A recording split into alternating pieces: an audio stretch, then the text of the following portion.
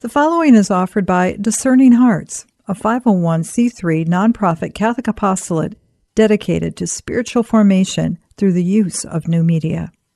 To download this selection, or to browse hundreds of other programs, or to contribute to our mission with a charitable donation which is fully tax deductible, visit our website at discerninghearts.com. Welcome to Seeking Truth with Sharon Doran. Sharon has a passion for Scripture that will motivate and challenge you to immerse yourself in God's Word and apply His message to your everyday life. Visit seekingtruth.net to learn more about bringing Seeking Truth to your parish or to become an online learner. Today, it's part 1 of the Gospel of John, chapter 19. And now, Seeking Truth with Sharon Doran. This is the absolute darkest week of the entire 33-year-old life of Jesus Christ. This is it. This is the cosmic showdown between good and evil, between light and darkness. As you recall, when Adam and Eve got banished from paradise and they're sent away from the Trinity, there's somebody on the other side. He's there waiting for them. He's on the side they are on now. That's where they're going, away from the Trinity and to His world. And His world is called the Kingdom of Darkness, and Satan resides there as prince. Jesus' world is the Kingdom of Light, and He is the Prince and ultimately the King of Kings. Now, when we started John's Gospel, we had this beautiful prologue, and he tells us that what has come into being in Him was life, and that life was the light of all people, and that light shines in the darkness, and the darkness did not overcome it. Jesus said in John 8, I am the light of the world. You know, when God spoke the word, God said, let there be light. The word is Jesus Christ. Let there be light. And Jesus says, I'm the light of the world. Whoever follows me will never walk in darkness, but will have the light of life. So Jesus wins this cosmic battle, and He wins access for us. He's the way for us to get back into this kingdom of light by crushing the head of the prince of the world, Satan, the prince of darkness, Satan.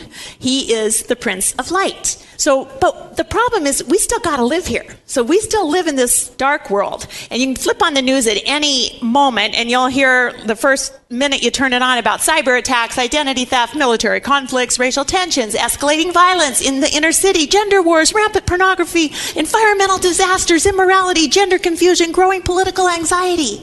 And that's just the first 3 minutes of the news. So we still live in this world of darkness, right? Do you notice it all around you? This culture of darkness, this culture of death. And He has come to win for us a kingdom of light.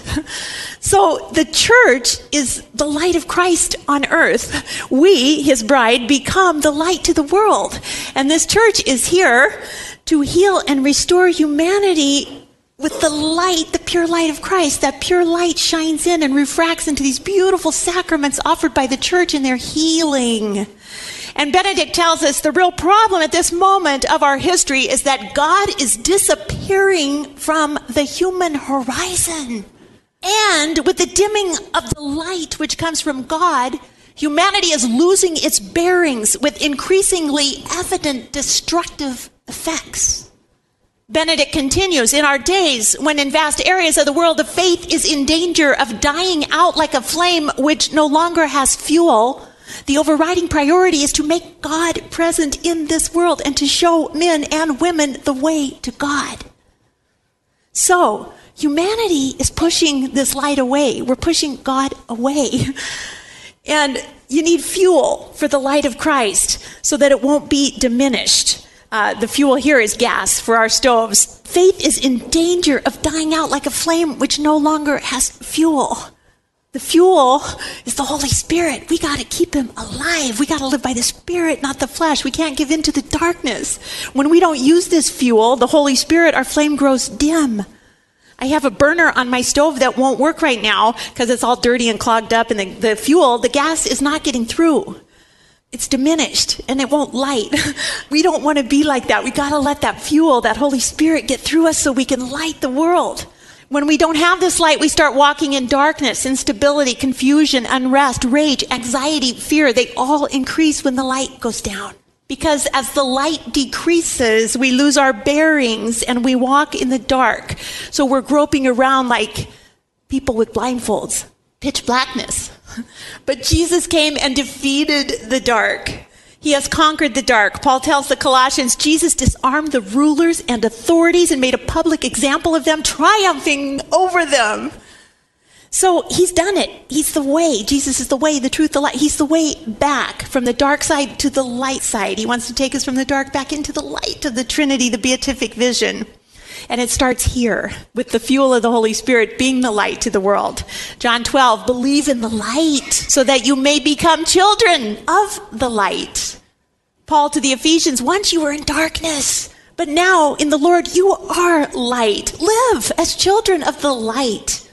To the Thessalonians, Paul says, you are all children of the light and children of the day, not of the night or darkness anymore. So Jesus is the light of the world. The Holy Spirit is that living God that becomes this abundant new fuel source for us to fill us so we can shine this light of Christ to the world. And Jesus said, let your light shine. The righteous ones will live by faith. Now, are we willing to let his light shine through us? Satan likes to suppress the truth. He likes to suppress and cover the light. He hates light. He's like a cockroach. He runs. Romans 1 tells us, for the wrath of God is revealed from heaven against all ungodliness and wickedness of those who by their wickedness suppress the truth. Satan loves the truth suppressed. Loves it. Delights in it. And Pilate stood before Jesus in John 18 and said, what is truth? And he's looking right at him. And he says, what is truth? Jesus had told us in John 14, I'm the truth. I'm the way, the truth, and the life. So looking at truth and light square on, right in the eye, Pilate sided with deception and darkness. How many of us, looking at truth and light right in the eye, we know Jesus? How many of us side with darkness? Or at least side with silence, like Peter did 3 times. I don't even know the man. Don't ask me. I don't know him. I do not know the man. You know truth. But do you ever say, well, I don't really have an opinion on that. I haven't researched it. I haven't studied it. I don't know. You know truth, but do you ever say, well, it's not for me to say. I mean, each to his own. Who am I to judge? You know truth, but do you ever say, I don't really know enough to comment on that. I'll leave that to you too. Truth can make us squirm, but truth sets us free. Always, always, always. Jesus says you will know the truth, and the truth will make you free. That's one of his promises. You want true happiness, you got to live in the light. You got to follow his commands. It's a gift. We cannot fear truth. Paul tells the Romans, though they knew God, they did not honor him as God or give thanks to him, but they became futile in their thinking and senseless. Their minds were senseless and darkened. Claiming to be wise, they became fools. And they exchanged the glory, the Shekinah glory, the light of the immortal God for images, for idols. Truth. What is truth? Truth has come into the world, and truth has shown us the light, and truth has made himself known to us. Do we want truth? Do you want truth? We're here seeking it. Do we want the claim that truth will make on us? Because if you know truth, it's going to make a claim on your life. Do we want what truth demands? Because it demands us to submit to it as truth, as authoritative, as loving. Truth would have to become the Lord of my life if I submit to it. It's going to have to be the Lord of my life. It's going to have to rule all areas of my life if I submit to it. Everything. I don't know about that. I mean, there are a few little things I kind of enjoy that I really don't want truth messing with. Like, I love reading People magazine when I get my hair done. It's full of gossip and lies, you know? It's not truth. Truth would have to be the Lord of my life. Like, I can't watch Bachelorette anymore. That's not truth. 23 women dating one man. I would have to admit that I'm a mere creature. Just a creature. Just a creature. And I would have to admit that I'm not the master of my own destiny or my kids' destiny. That I'm not in control. Someone else is. I would have to admit that I'm not the captain of my own ship. I would have to admit, I'm not my own Trinity, my own unholy Trinity of me, myself, and I. As I just a minute, I got to check my iPhone because I've got, in my iPad and my iPod and my I. Romans 1 goes on to explain this. If truth is suppressed, we will eventually go against our own nature. If God's truth is hidden and if it's not acknowledged, then all sorts of immoral and perverse behaviors will follow, things that go against our own nature. We see that all around us. If the truth is suppressed, we go against our own nature, we start believing all sorts of lies. And we become children, not of God. We have a different father, a father of lies. And we don't want him as our father. The father of lies was alive and well at the time of Jesus. Jesus was betrayed first by Judas, then bound. They bound God and took him to Annas, the high priest, and then on to Caiaphas, and then on to Pilate, because people did not want to deal with the truth. Pontius Pilate asked Jesus, "What is truth?" Tonight, Pilate took Jesus and had him flogged. Brutal flogging was normal before any crucifixion in the days of the Messiah, except in the case of mass crucifixions, when there was a great number of people to be killed that day and there was no time for flogging. During the rebellion of the Jews under Roman tyranny after 66 AD, before total expulsion from the Holy Land, there were many crucifixion of Jews. Hundreds per day, including men, women, and children, were crucified. A public spectacle. This could be you. If you do what they did, this will be you hanging here. So they wanted people to walk by and see as the ravens would pluck out their eyes. After centuries of practicing crucifixion, a torture and execution method common to Rome, Emperor Constantine abolished crucifixion in 337 AD. But that's 300 years after Jesus. It was motivated by his love and veneration of Jesus Christ. What a flogging was before a crucifixion, there was a tool called a flagrum. It's a whip with a short handle, 2 or 3 leather thongs, and each of them had on their end heavy lead balls or mutton balls. Those are balls of bone with sharp shards on the ends. The number of lashes of flogging in Hebrew law, it was very strict. No more than 40 lashes. You find that in Deuteronomy 25. 40 lashes may be given, but no more. If more lashes than these are given, your neighbor will be degraded in your sight. So the Jews were strict and people could be flogged for punishment, but no more than 40. So they always did 39 because they lived with fences around the law and they never wanted to go over 40, so we'll just do 39. So they always stopped at 39. And in a way, that's dignity of the human person in a way, because when you go over 40, people start being degraded and they lose their bowel, they lose their bladder control, they lose, it is just very degrading. Paul was flogged 5 times. He tells us in 2 Corinthians, 5 times I received from the Jews the 40 lashes minus 1. So 5 times he was flogged, 39 times. Now the Romans had no limit to the number of lashes. They didn't have any rule. And so they could do as many as they wanted. They always wanted enough strength left to the person being crucified that they would be able to carry their own cross, because they certainly didn't want to carry that heavy cross for them. And so they could do as many lashes as they wanted. Roman proconsul Pontius Pilate condemned Jesus to flogging, so the number of lashes would be unlimited.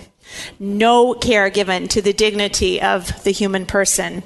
The flogging must have been severe because all the synoptics tell us that afterward he could not carry that cross without the assistance of a certain Simon of Cyrene. The Shroud of Turin identifies over 100 lash marks at least on the cloth. The whip in action cut the skin, the balls and bones created deep contusions in the victim, and the result was hemorrhaging and considerable weakening of vital resistance to the victim. A lot of times people condemned to flogging would die just in the flogging stage alone. Loss of blood from flagellation and injuries could lead to hypovolemic shock, and on a cold day people could get hypothermia. The position of the body during the crucifixion produced a gradual, slow, painful death. The cause of death would be asphyxiation or suffocation, because the diaphragm and the intercostal muscles that help us breathe become weak and exhausted and collapse, and the person is asphyxiated. Breaking the legs was very common to accelerate the dying. They didn't have all day, these soldiers. Let's get this done. The weakening from the flogging shortened the agony time on the cross most generally. The victims were tied to columns to be flogged or pillars with their hands above their heads. Lash wounds were less on their forearms and arms. The back and torso and legs took the greatest extent. Now, have no doubt, my friends, that Romans 5 is true when it says, blood was shed that you might have life. We'll return to Seeking Truth Catholic Bible Study with Sharon Doran in just a moment.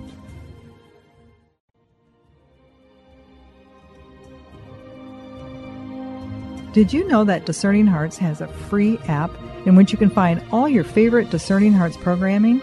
Father Timothy Gallagher, Dr. Anthony Lillis, Deacon James Keating, Mike Aquilina, Dr. Matthew Bunson, and so many more are found on the Discerning Hearts free app. Did you also know that you can stream Discerning Hearts programming on numerous streaming platforms such as Apple Podcasts, Google Play, iHeartRadio, Pandora, Spotify, Stitcher, TuneIn, and so many more? And did you know that Discerning Hearts also has the YouTube page? Be sure to check out all these different places where you can find Discerning Hearts.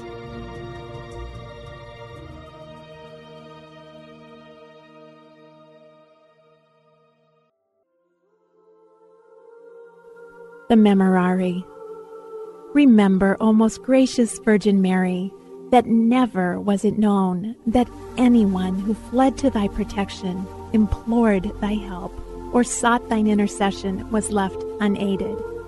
Inspired by this confidence, I fly to thee, O Virgin of Virgins, my Mother. To thee do I come, before thee I stand, sinful and sorrowful. O Mother of the Word incarnate, despise not my petitions, but in thy mercy hear and answer me. Amen.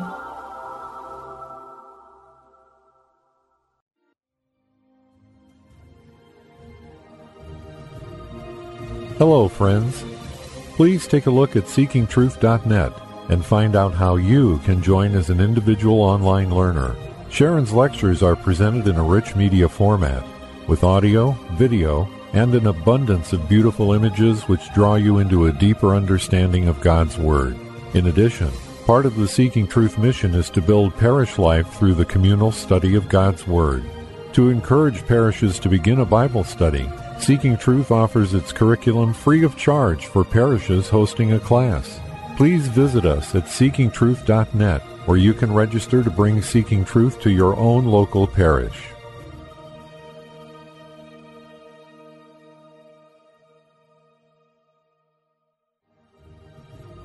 We now return to Seeking Truth Catholic Bible Study with Sharon Doran.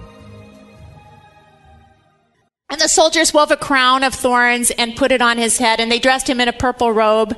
And they kept coming up to him saying, "Hail, King of the Jews! Hail, King of the Jews!" and striking him on the face. "Hail, hail, King of the Jews!" Pilate went out again and said to them, "Look, I am bringing him out to you to let you know that I find no case against him. None. Innocent. I find no case against this man." Pontius Pilate, prefect of Judea, declared Jesus an innocent man. We know Pilate is a real person. He is in the history books, no doubt.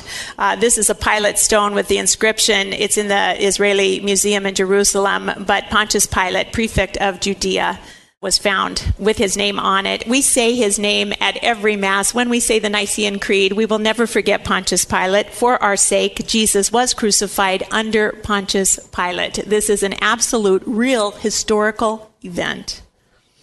So Jesus came out wearing the crown of thorns and the purple robe, and Pilate said to them, "Here is the man. Here is the man. Here is the man." In Latin, ecce homo.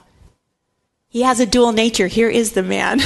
He's fully man and he's fully God, and they don't get it. If you go to Jerusalem and walk the Via Dolorosa, you will go past this ecce homo arch right where Pilate said this. It's now a basilica, Catholic basilica, convent of the Sisters of Zion, but it's one of the stops on the Via Dolorosa, the way of the cross.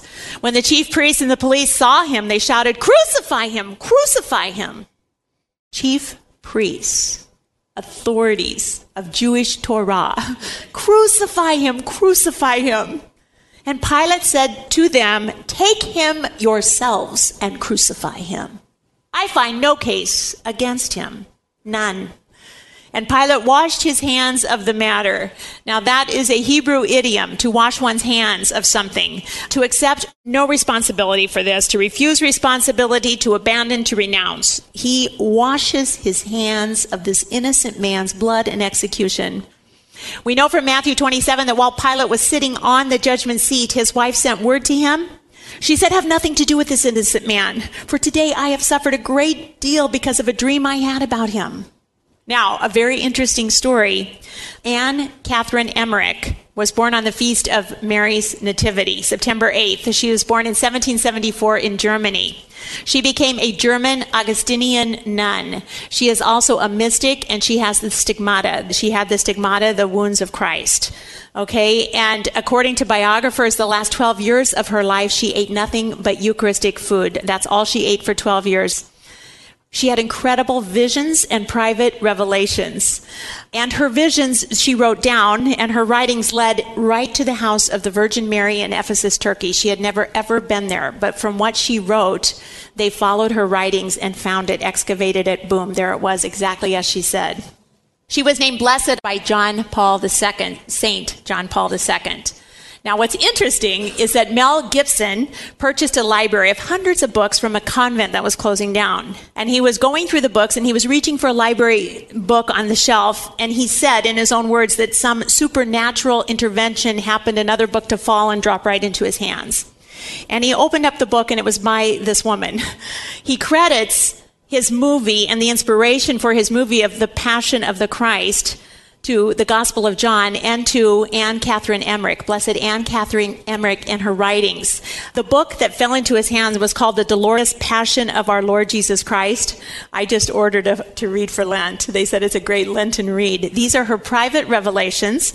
Mel claims that the book opened up a whole new world for him of amazing images.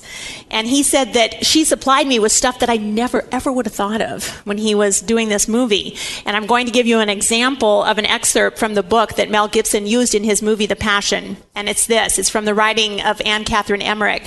When Jesus fell down at the foot of the pillar after the flagellation, I saw Claudia Procula, the wife of Pilate, send some large pieces of linen to the Mother of God. I know not whether she thought that Jesus would be set free and that his mother would then require linen to dress his wounds, or whether this compassionate lady was aware of the use which would be made of her present, her gift. I soon after saw Mary and Magdalene approach the pillar where Jesus had been scourged.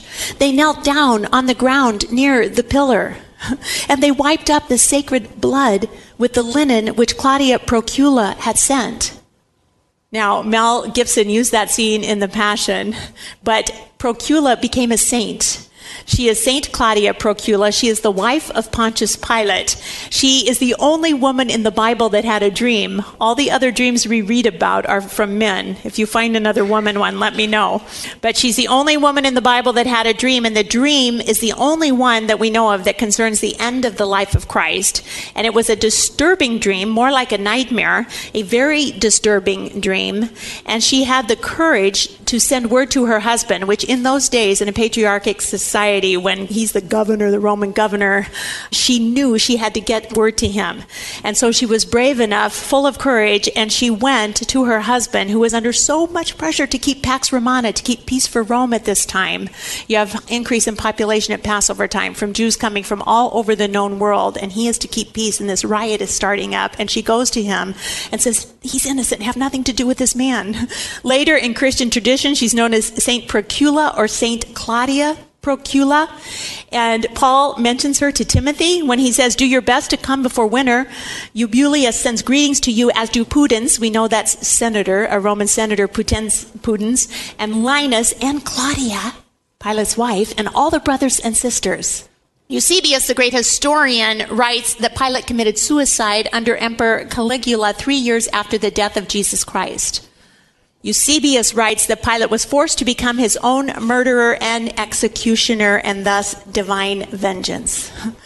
Some scholars disagree with that, but Eusebius does record that. It was a self-inflicted knife. Early scripture commentaries note that Pilate knew Christ was innocent, but he caved into popular opinion, careerism, and peer pressure. The Abyssinian and Greek Orthodox churches consider his wife a saint, Saint Claudia Procula, and celebrate her feast day on October 27th. Now, the Jews answer Pilate, "We have a law, and according to that law, Jesus ought to die because he has claimed to be the Son of God." Now, for the Jews, that is sheer blasphemy. The charge for his death is blasphemy. And Pilate therefore said to Jesus, "Do you refuse to speak to me? Do you not know that I have the power to release you and I have the power to crucify you?" And Jesus answered him, "You would have no power over me unless it had been given to you from above. And therefore, the one who handed me over to you is guilty of a greater sin." Jesus says the ones who handed him over to Pilate are guilty of a greater sin. And who would that be? Who is it that handed Jesus over to Pilate? The first one was Judas, one of his own. The second one, the high priest Annas, the original high priest. Then he hands him over to Caiaphas, the pseudo high priest that had been assigned by Rome. From then on, Pilate tried to release Jesus, but the Jews cried out, "If you release this man, you are no friend of the emperor. Everyone who claims to be a king sets himself against the emperor." Pilate entered his headquarters again and asked Jesus, "Where are you from?" But Jesus gave him no answer. Silencio. And when Pilate heard these words, he brought Jesus outside, and Pilate sat down on the judge's bench at a place called the Stone Pavement, or in Hebrew, Gabbatha. Now, I'm going to be giving you some irony alerts because John is a master at using irony. He's ironic. This is what irony is: a state of affairs or an event that seems deliberately contrary to what one expects and is often amusing as a result. Also, a literary technique originally used in Greek tragedies by which the full significance of a character's words or actions are clear to the audience or reader, although unknown to the character. So John's going to use some very dramatic irony here. Jesus is the judge, okay, and he's coming again to judge the living and the dead. So the judge of all the world is being judged by a man. Pilate sits down on a judgment seat to judge God. He sits down to judge the Lord of the universe, to judge truth himself. Later, Jesus will sit down at the right hand of the Father on his mercy seat cover, and he will judge Pilate, and he will judge each and every single one of us as well.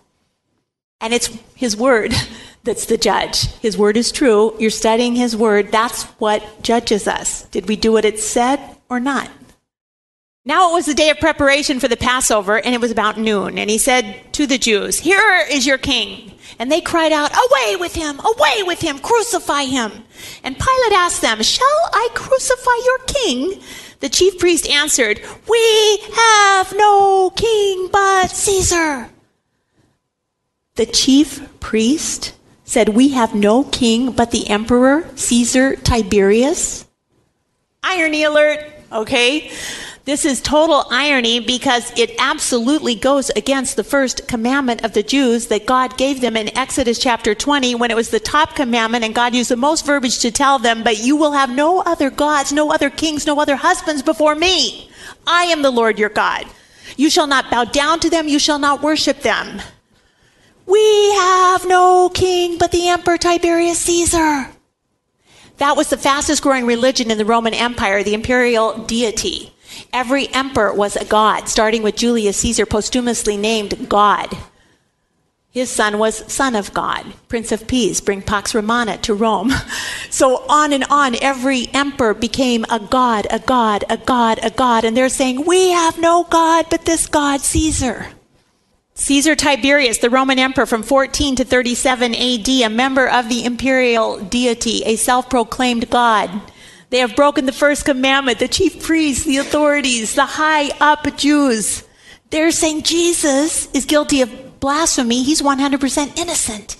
He is the Son of God. He's just telling the truth. They're 100% guilty of worshiping false gods like Caesar Tiberius. Then Pilate handed him over to be crucified. And they took Jesus and carrying the cross by himself. That's interesting, because the synoptics all have him with Simon of Cyrene at some point. And in John, it says by himself, at least the start of the Via Dolorosa. The fifth station of our Stations of the Cross is Simon of Cyrene helping Jesus to carry his cross, as mentioned in Matthew, Mark, and Luke. They took Jesus, and carrying the cross by himself, he went out to what is called the place of the skull, which in Hebrew is called Golgotha, the place of the skull. Now, people will try to show you some mountain that looks like a skull, and you're like, I see it, no. And 2,000 years ago, I see the skull. No, that's not it. The place of the skull is called Golgotha. Today, a Catholic church has been built over this site. It's called the Church of the Holy Sepulchre, and Golgotha, the rock, is in there, and the tomb of Christ. That was part 1 of the Gospel of John, chapter 19, on Seeking Truth with Sharon Doran. To learn more about Seeking Truth Bible studies, visit seekingtruth.net. Tune in next time for more Seeking Truth with Sharon Doran.